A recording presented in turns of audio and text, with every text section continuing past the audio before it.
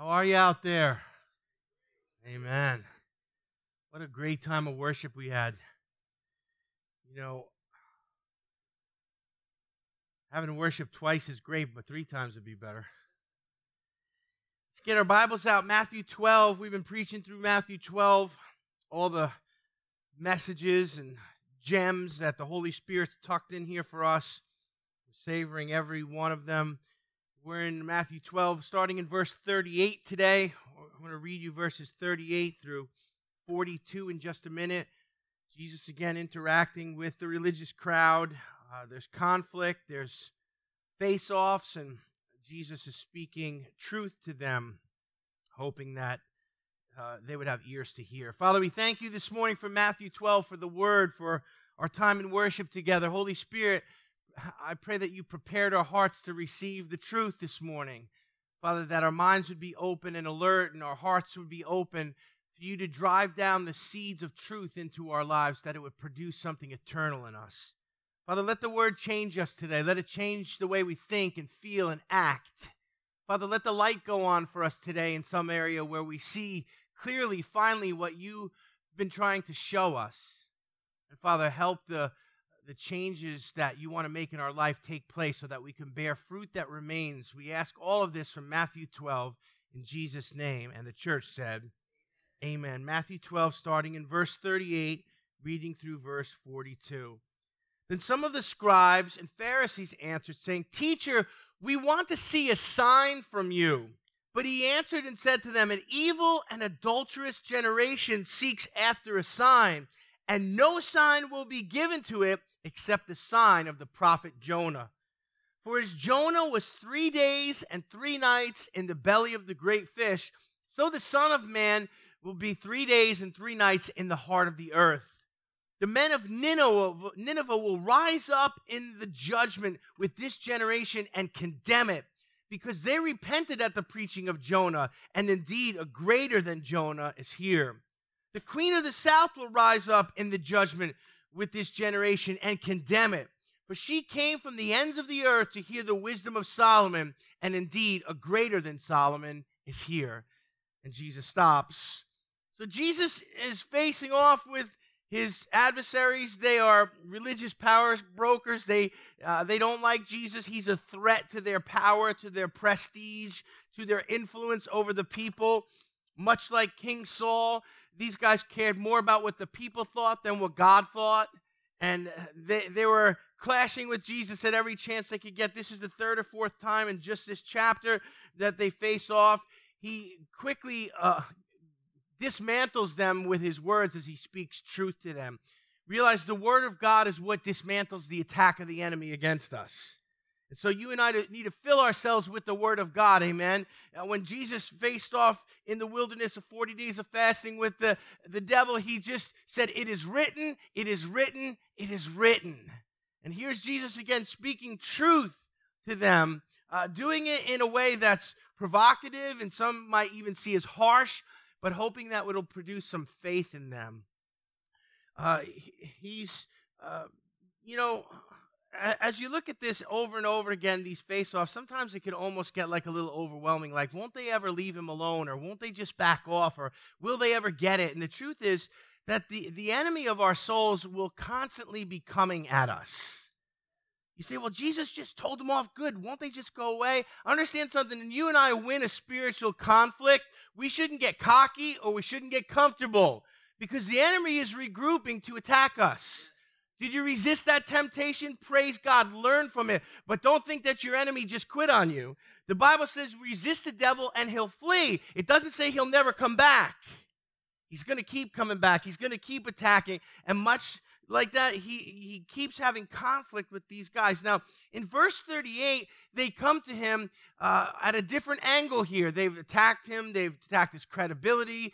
They've accused him of being, working with the devil. He being working with Beelzebub. Now, in verse 38, they come at a little different angle. And it says, some of the scribes and Pharisees answered him. I want you to see that some, saying, Teacher, we want a sign from you. So the fact that it was some of them coming, and they're asking for a sign. You might look at this at face value and go, well, that's a reasonable request.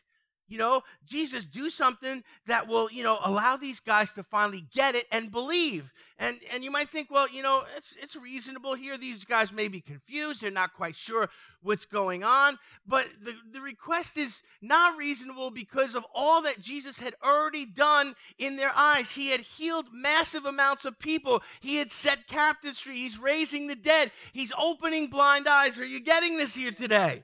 He's doing all this stuff, and they're ignoring it, and they go, oh, we'll do something that will impress us. Give us a sign. Are you kidding me? He just healed the man with the withered hand. Then you said, is it lawful to heal on the Sabbath? Jesus says, watch this. He heals thousands who were sick on the Sabbath. A tidal wave of healing is poured out from heaven, and they come to him after all that they've seen, after all that he's done, and they say, we want a sign from you. Jesus is not tickled with their request. He's not about to give in to it. And I want to say two things about people who request things from us. Number one, some people will demand that you perform for them so they can exert control over you. Please hear today, understand the applications of the principles here. Some people say, do something for me. Show me that you're serious. Perform for me so that, in some way I can exert control over you. These guys were not saying, help us believe we're really sincere. They were saying, no, why don't you do something to impress us to see if you can convince us to believe? You see, when you look at it in that context, it's almost offensive that they come and ask for a sign. It's almost offensive that they've ignored everything he's done, but they want him to perform for them. Listen, Jesus didn't perform for men, and you and I shouldn't perform for men spiritually either. Amen. Well, do something for us. Say a nice prayer, quote a scripture, or, heal somebody who's sick. Perform for us. Our faith is not about performance. It's not about performing to impress men. It's not about doing things that, will impress people so that they'll become Christians. You and I serve the Lord. We don't perform for men. Be careful of those who demand that you perform for them. Number two, I want to say another thing about some people. Some people will never, ever acknowledge your achievements or your success. As a pastor for almost, 3 decades, I've seen a lot of people try to please other people. That man-pleasing spirit is something that all of us struggle with. Whether it's someone who tries to impress a friend or a boss or a coworker or a colleague or maybe even a parent to get their approval, they're willing to do things and even to perform for them. What? So they can get that approval. And sadly, there are some people that will never, ever acknowledge your achievements or your success or give you their approval. It reminds me of a young man who was trying to, impress an older fella that he was friends with, and the two of them went duck hunting, and the young man had a new dog, and they were out duck hunting, and a bunch of ducks flew in over the decoys, and they shot, and 3 of the ducks went down, and the young man's dog steps out of the boat, and he walks on the water. And he walks, this is not true, take it easy out there. And he walks on the water and retrieves the 3 ducks. He walks back to the boat and gets in the boat, and he's not even wet. And the young man looks at the older man. He said, what do you think about my dog? And the old guy just went, your dog can't swim. Man, second service, you need to get more sleep. Some people are just never going to be impressed with you. They're never going to celebrate you. We'll say, I need their approval. I need that pat on the... Listen, you don't need it. All you need is the affirmation of God on your life. All you need is the approval of God. It doesn't matter. It doesn't matter who they are if they have your same last name. Man, I'm preaching this morning, amen. And some of us got to get this. We got that man-pleasing spirit. Some people are just never going to give you what you want, so don't make it something that you work for. Get your approval from the Lord. Verse 39 continues, and we see that Jesus is not flattered at all by their requests. Oh, they invited me to speak for them, or they want to just, come in close, guys. Watch the miracles so that you'll believe. He's not impressed at all. It's like, teacher, we want to see a sign from you. And this is Jesus' response here. But he answered them, an evil and adulterous generation seeks after a sign, and no sign, listen to that, no sign will be given to it except the sign of the prophet Jonah. Jesus is, he's flat out denying their request for a sign. He's flat out denying their request for him to perform for them so that they might believe. He's not impressed. He calls them an evil and adulterous generation, and he says, no sign. He sounds like that soup guy from Seinfeld. No soup for you. Jesus is like, no sign. And even some of us are thinking, come on, Jesus, just do something. Do something. Some of us would do it. We would try. Yeah, let's try and, so that they'll believe. But Jesus saw through their request. And he says some powerful things here. Why does Jesus describe the generation as evil and adulterous? Because, these guys are sign seekers. And he says, well, sign seekers, this generation is evil and adulterous. He says that because that generation, as with many generations, and in many ways our own generation, was entrenched in their sin and so spiritually dull that they couldn't even recognize who he was. If they would have recognized who he was, no performance would have been necessary. But yet they don't recognize him. Why? Because they're spiritually dull. And why are they spiritually dull? Because they've given themselves over to sin and wickedness, and he calls them evil. I want to say something to you today. Sin will make us spiritually dull. The more we give ourselves over to sin, the less of a spiritual appetite we have, and the less of a spiritual aptitude we have. We give ourselves over to sin, and what does it do? It makes our flesh stronger. And when our flesh is strong, it suppresses our spirit. If you and I will starve the flesh and feed the spirit will be more powerful than the flesh. It's which one you're going to feed. Either you're going to feed your flesh or feed your spirit. How many would agree that it's hard sometimes just getting up out of bed and going into the world not to feed your flesh? It's everywhere. It's on the billboards. It's on the radio. It's on the TV. It's in the office. It's in the workplace. It's everywhere. Yet this generation he's speaking to had given themselves over to the flesh and to sin, that they were so spiritually dull that the leaders who knew the Old Testament prophets inside and out, and they couldn't recognize who was standing right in front of him. This is the guy Isaiah talked about. This is the guy that all the prophets prophesied of, hundreds of messianic prophecies, and they knew them, and they could quote them, and they can tell you chapter and verse, but as he stood in front of them, they didn't recognize him. They were dulled by sin, and his conclusion was, you want me to perform for you, but you're spiritually dull, and you don't recognize me because you're part of a generation that's evil. Now, as if that wasn't enough to really kind of smack them down and kind of deflate them, he doesn't stop at, you're an evil generation. He says you're evil and adulterous.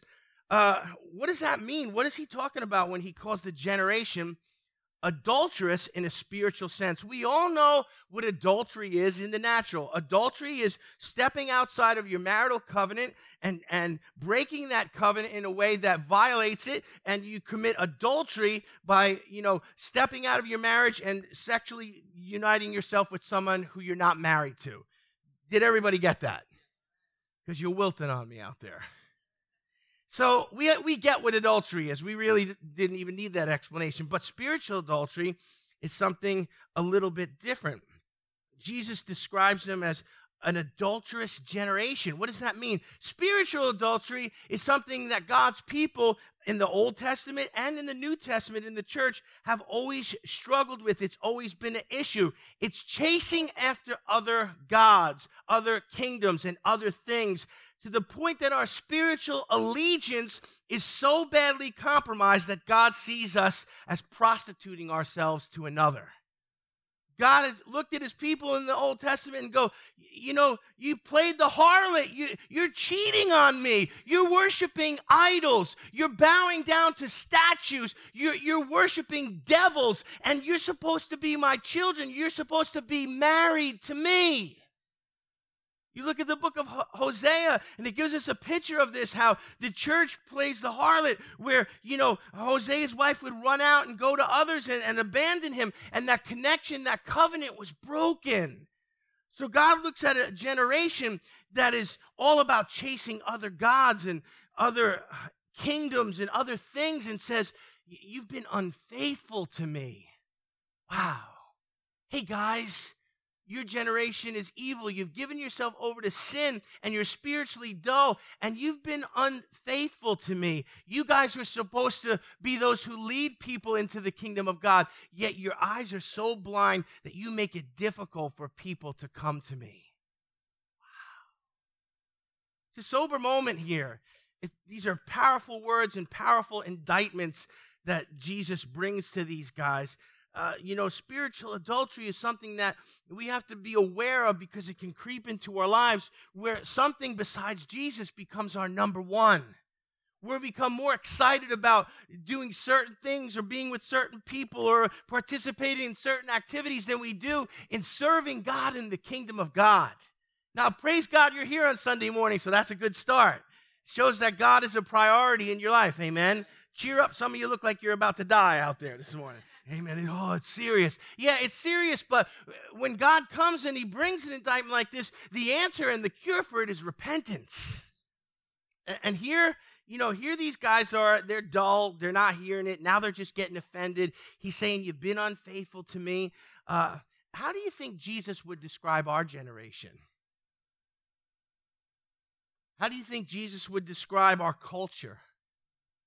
It's easy to read this and go, oh, yeah, those guys were bad, man. We're not like that, right, Pastor Rick? How do you think Jesus would describe our churches? Some of our churches that have quit preaching the word and started to, teach things that the word condemns and say it's okay now. Some of our churches that don't believe in the miracles, don't believe in the move of the Holy Spirit, don't believe that, the Bible. There's churches that don't believe the Bible is true. Oh, they're just stories. Wow. They're not just stories. They're the living, breathing Word of God. They're the revelation of Jesus Christ. The Scripture is the only source of truth. It's not a fairy tale. How do you think Jesus would describe our generation? Whatever the answer is to that, we've got to answer it as individuals. And where there's repentance necessary, we should repent. These guys were hearing what Jesus was saying, but their hearts were hard and they weren't willing to repent. Now, in verse 39, Jesus gives them a flat-out denial for a sign. They're like, give us a sign so we'll believe, so we can be convinced, so that we'll believe who you claim to be. And Jesus flat-out says, no sign will be given except the sign of the prophet Jonah. So the sign you guys want, you're not going to get. And the sign that I'm going to give you, you're not going to understand it. And they didn't understand it. We're going to talk about what he says here. But, I'm not going to perform for you. I'm not going to bend over backwards and give you the sign that you want. And you say, well, why is Jesus being like that? Because he understood that their request for a sign was disingenuous. And it was disingenuous in this way, that no matter what Jesus did, they would dismiss it.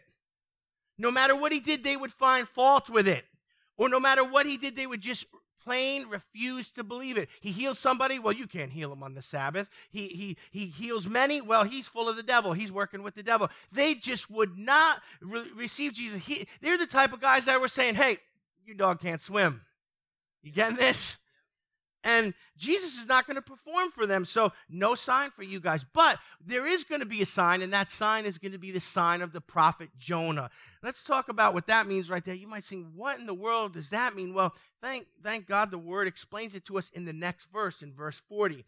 For Jonah was 3 days and 3 nights in the belly of the great fish, so will the Son of Man be 3 days and 3 nights in the heart of the earth. Let's unpack this here a little bit. Here's what Jesus is saying. Let's talk about Jonah. Jonah was this prophet who God instructed to go to the city of Nineveh and give the Ninevites a prophetic warning that judgment would come upon them if they didn't repent. Now, if you know the story of Jonah, and probably you do, but I'm going to recap it quickly for context's sake, understand something. Jonah was sent to bring the people a message of impending judgment so that they would repent. Do you see the heart of God? The Ninevites were the wickedest of the wicked. They were a wicked people, murderous, sexually immoral, adulterous. I mean, if you study the culture, they were violent. What they did to the peoples that they conquered, how they persecuted the Israelites. I mean, these guys were a bad bunch. And you know what? Jonah didn't want to go and preach to them because he really wanted to see God judge them. Do you know this? I got the front row is good, but the rest of them are looking at me.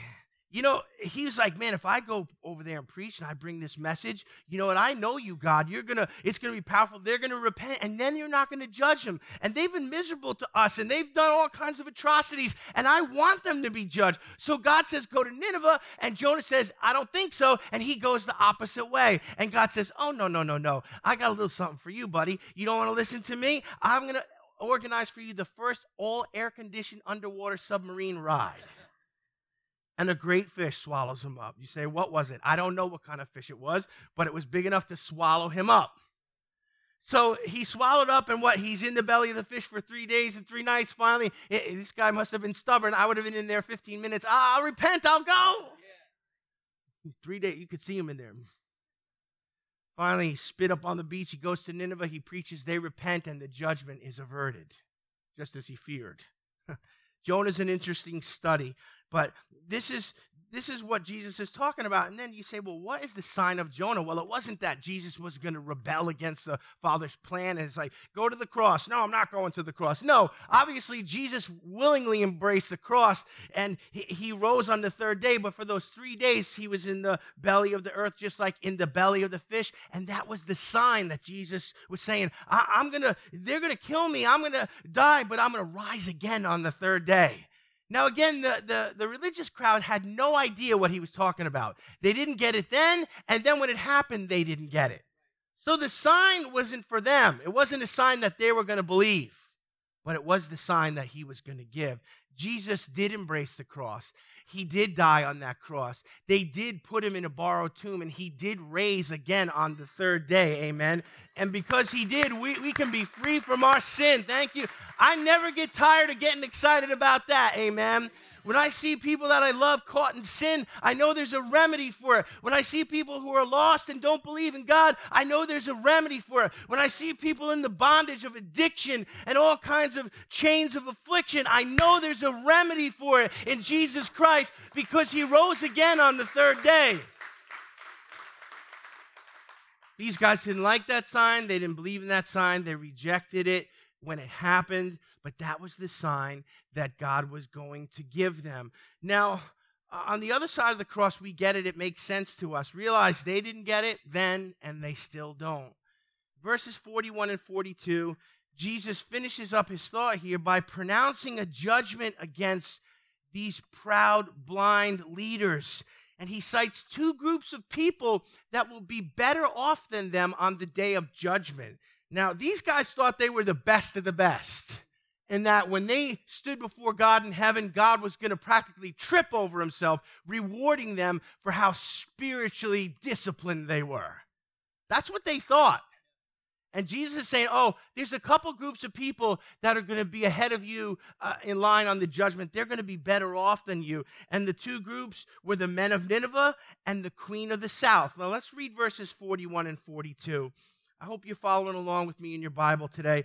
It says here in verse 41, the men of Nineveh. Now, remember, we just said these guys were a wicked, evil, godless generation. These guys were the worst of the worst. He says the men of Nineveh will rise up in the judgment with this generation and condemn it because they repented at the preaching of Jonah, and indeed, a greater than Jonah is here. Wow. What an indictment. He's saying, the men of Nineveh, you know, that group that you would look down on, that you would see as the worst of sinners, that you would think the minute they died, they would just be, right into hell for eternity. He said, you know what? They're actually better off than you. They're actually more spiritual than you. Are you getting this? He says, why? Because they were willing to acknowledge their sin and choose repentance. Understand this. It's not how much we sin. It's not how, we did little sins or big sins, or, we're either sinners and we're lost, or we're forgiven and cleansed by the blood of Jesus and we're saved. But he's saying these big sinners that you guys look down on, they're ahead of you. Why? Because when they heard the message for repentance, they humbled themselves up and they repented. And, Jonah preached to them, and their hearts were soft enough to say, oh, you're right, God. We repent. You guys have the Messiah standing right in front of you. Look what he says. One greater than Jonah is here, right in front of your eyes. And you won't receive my message, and you won't repent. Wow. So those Ninevites you look down on, they're ahead of you on the day of judgment. Jesus said more things like that to the religious crowd as he sparred with them all throughout the scriptures here in the New Testament. In Matthew 21:31, he says something to them where it wasn't bad enough that the Ninevites were ahead of him. Listen to this. Jesus says, he teaches them a parable about the two sons. One was obedient, one was disobedient. He says in verse 31 of Matthew 21, which one of the two did the Father's will? They said, the first. Jesus said to them, truly, I say to you, listen to this, that the tax collectors and prostitutes will get into the kingdom of God before you. Oh, wow. For John came to you in the way of righteousness, and you did not believe him. But the tax collectors and the prostitutes did believe him. And you, seeing this, did not even have second thoughts afterward so as to believe him. Wow. Hey, cream of the crop. Hey, the best of the best. Hey, smart guys. Super spiritual guys. The tax collectors and the prostitutes and the Ninevites are beating you. They're ahead of you. You're in worse spiritual shape than them. Wow. Realize the magnitude of what Jesus is saying here. It's powerful, and I don't see any rebuttal from these guys because they had nothing to say. Could you imagine getting dressed down by Jesus and still having no heart to find repentance? Wow. I would have came unglued instantaneously, and probably so would have you, and just fallen at Jesus' feet and begged for mercy. A religious spirit, a proud heart is such a stunning thing. It scoffs at the grace of God as the Pharaoh of Egypt scoffed at the grace of God. Plague after plague, his heart was hardened. Verse 42, Jesus finishes up here with a second illustration of those who are better off on the day of judgment. The men of Nineveh, we got tax collectors and prostitutes ahead, but verse 42, he says this, the queen of the south will rise up in the judgment with this generation and condemn it. For she came from the ends of the earth to hear wisdom from Solomon, and indeed a greater than Solomon is here. So you look at that, and Jesus says, the men of Nineveh, and then he talks about the queen of the south. Who's the queen of the south? Well, it's not Dolly Parton or some, Reba McEntire. It's got to be Shania Twain. No, it's not. It's not anybody you saw in the Grand Ole Opry. The queen of the south is who most Bible teachers and historians of the day call the Queen of Sheba. She was someone who was around in biblical times, and she made a visit to Solomon, and she was this person who was a leader and royalty. She came from modern-day Egypt and Ethiopia in that region, and she's mentioned 8 times in the scriptures. This woman, the Queen of Sheba, the Queen of the South, she traveled a very, very long way with a huge entourage. She left the comforts of her kingdom and her palace, and she took this huge entourage with gifts of gold and all kinds of precious things to give to Solomon as a gift, just so she could hear the wisdom of Solomon. And think about that. Here she is. She's royalty. She's wealthy. She has all the comforts of life. You didn't travel by jet in first class in those days. They probably put her on a cart and dragged her around with camels. That's not a comfortable trip. And she inconveniences herself and she travels. Why? Because she wants to hear truth. And Jesus is saying, this generation and our generation and all the ones in between, how far will you go? How much will you inconvenience yourself to find truth?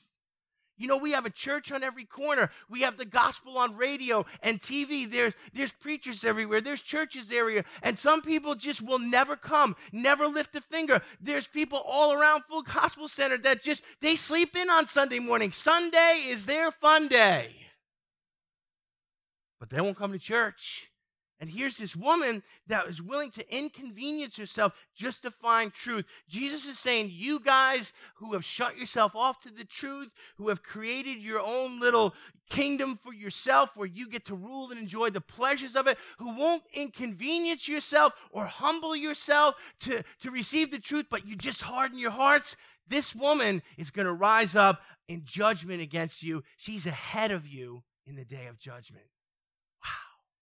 The men of Nineveh, the queen of the south, tax collectors and prostitutes ahead of the religious crowd because they refuse to humble themselves and find repentance. I thank God today that he has granted each of us the gift of repentance. Amen. You say, well, listen, hang on. Amen. I don't want to stop you. But, you say, well, I was humble and I repented. No. Well, I just got it. I was, very theologically sound and ethical and moral, and I came to... No, repentance is a gift.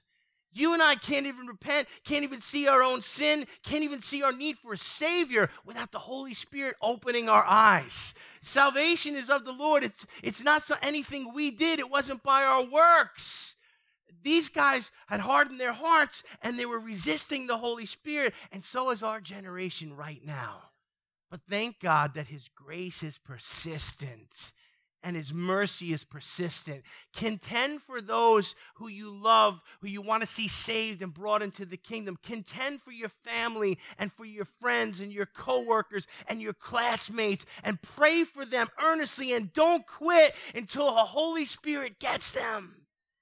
Amen. I wish somebody had a passion for souls here this morning. Amen. Or are we going to be like the Pharisees and we won't even inconvenience ourselves? Well, we got our little act together here. They're just lost. God help us. Let's bow our heads this morning. Father, I thank you this morning for this passage. And Lord, once again, we see Jesus speaking truth.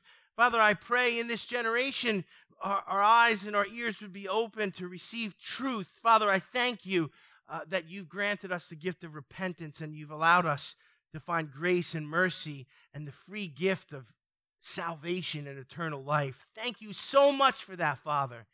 It's with thankful hearts today that we want to serve the purposes of the kingdom of God. Father, religion is a chain and a snare.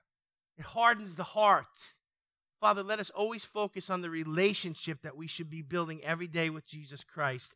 Let us enjoy the fruitfulness of it and the joy of it, of just getting to know you and being part of the family of God. I pray in Jesus' name, amen. Amen.